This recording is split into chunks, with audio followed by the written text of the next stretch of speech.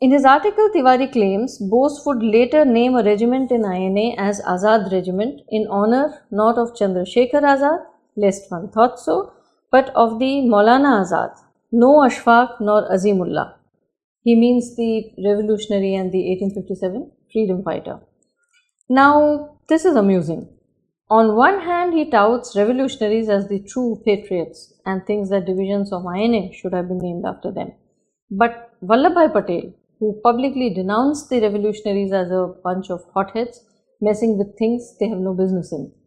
He even colluded with Gandhi and Nehru to suppress the naval mutiny. He suddenly becomes very credible for Sarvesh Tiwari in case of the Vithalbhai will, because it is more important to spite Subhash Bose. There's another thing. How can Sarvesh Tiwari predict which side Ashfaqullah or Azimullah would have swung had they been present in the years before partition? Maybe they would have chosen Pakistan. Ashfaqullah used to assiduously read the Quran in jail. If the case is against Islamism, any Muslim can turn out to be a jihadi tomorrow.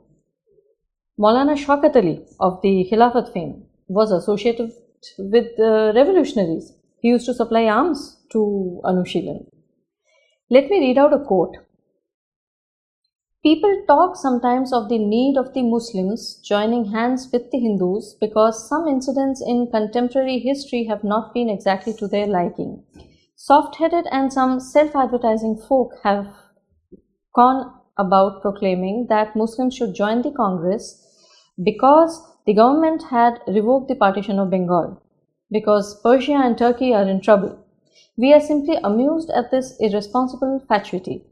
But when a responsible body like the London branch of the All India Muslim League talks of closer cooperation between the Hindus and Muslims because the Muslims of Tripoli and Persia have been the victims of European aggressions, we realize for the first time that even sane and level-headed men can run off at a tangent and confuse the issues. What has the Muslim situation abroad to do with the conditions of the Indian Muslims? Have the questions that really divide the two communities lost their force and meaning? If not, then the problem remains exactly where it was at any time in recent Indian history. Board of Arbitration, peace syndicates, and solemn pacts about cows cannot solve it any more than we can by a spell of occult words control the winds and the tides. The communal sentiment and temper must change, and interests must grow identical before the Hindus and Muslims can be welded into a united nationality. Sounds like a very level-headed, broad-minded, nationalist Indian leader, isn't it? These words come from Maulana Muhammad Ali Jauhar, leader of the Khilafat movement, written some years before he took up cudgels for the caliphate in India. This is what happens when courts are taken in isolation. Anyways, back to facts. During March to April 1942, Indian Independence League conferences were held to bring all representative organizations of Indians in South Asia under one banner, during which the formal motion was passed to raise an army under it for Indian independence. These conferences were called the Azad Bharat Sabhas. So the word Azad was in circulation at that time. Azad Brigade was formed when the first Indian National Army took shape in September 1942. It was named Number 1 Hind Field Force. So the word Hind for this Indian Independence Army was also there. It was organized into 3 brigades: Gandhi Brigade, Nehru Brigade, and Azad Brigade. So the name Azad Brigade existed at least 10 months before Subhash Bose even took over the command of INA in July 1943. Also, Hindustani was drilled in along with the written English communication at this stage. But why were the brigades named after Congress leaders? For this, we have to look at another set of events which came to be known as the Bidadari resolutions. Now, after abandoning their pledge to the British Indian Army, the Indian soldiers who were asked to enlist for INA wanted the assurance that they were indeed going to fight for India and not becoming pawns in turn of the Japanese. There was significant apprehension and suspicion against the Japanese, Also, while the British at this time had launched an intense propaganda among the Indian public against the Axis nations. The excesses committed by the Japanese on the Chinese were reported in gory details and greatly exaggerated. Within British Indian Army, intense propaganda and indoctrination was carried out, defaming the Indian POWs, portrayed as renegades who had betrayed their motherland. They were dubbed JIFs, short for Japanese-inspired fifth columnists, and portrayed as unprincipled brutes. The effects of this propaganda we'll have a look at later.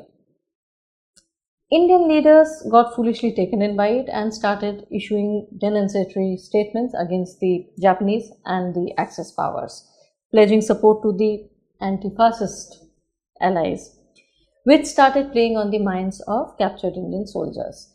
And Raj Behari Bose had come down strongly on Indian leaders for this stupidity. We find Subhash Bose's broadcasts from Germany regularly advising listeners to avoid making the fatal mistake of believing in the Allied propaganda offensive in India, or even the one disseminated by the Indian National Congress, which he warned were just voices coming through the channels of British propaganda.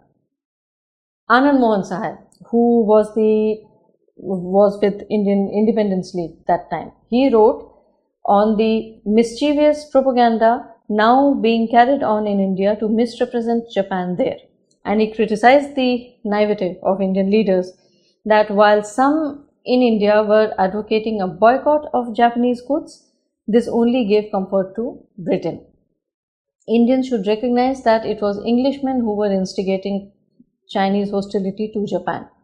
He had also written to Nehru and urged Congress leaders to maintain neutrality in the Sino-Japanese conflict.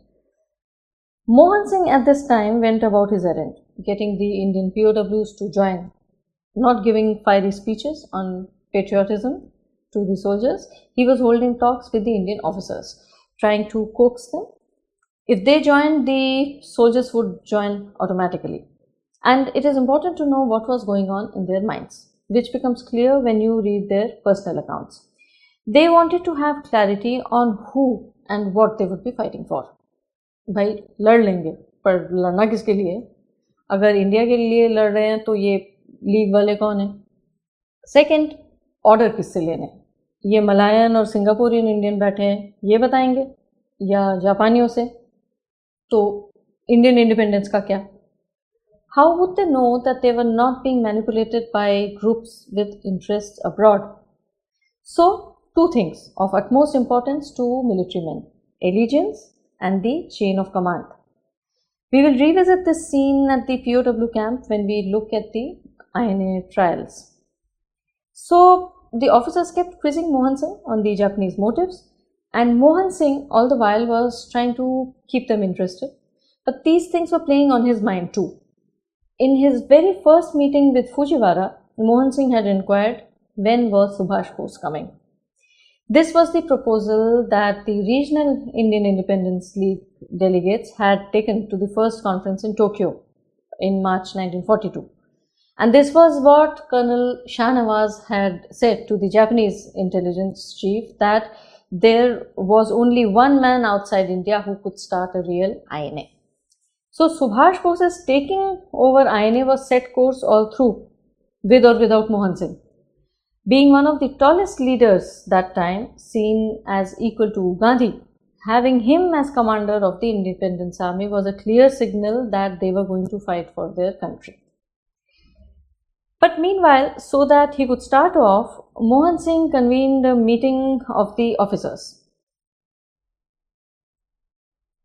in April 1942 in Bidadari, the biggest POW camp in Singapore, whereby they framed a set of resolutions on the broad principles of the Independence Army and an agreement that the army would go into action only when the Congress and the people of India asked it to. This was obviously added just to quieten the soldiers' angst, because there's no way Congress or the people of India could send them directions. But this was basically the reason the brigades were named after Congress leaders. to reiterate that they would be fighting only for India and not along Javanese aims. After this, on May 9th, 1942, recruitment for INA started. Eventually, when organization of the Independence Army began, even their armbands were embroidered with the Congress flag along with the letters INA. Until the Burma campaign, which went on till February 1944, INA used the Swaraj flag of the Indian National Congress.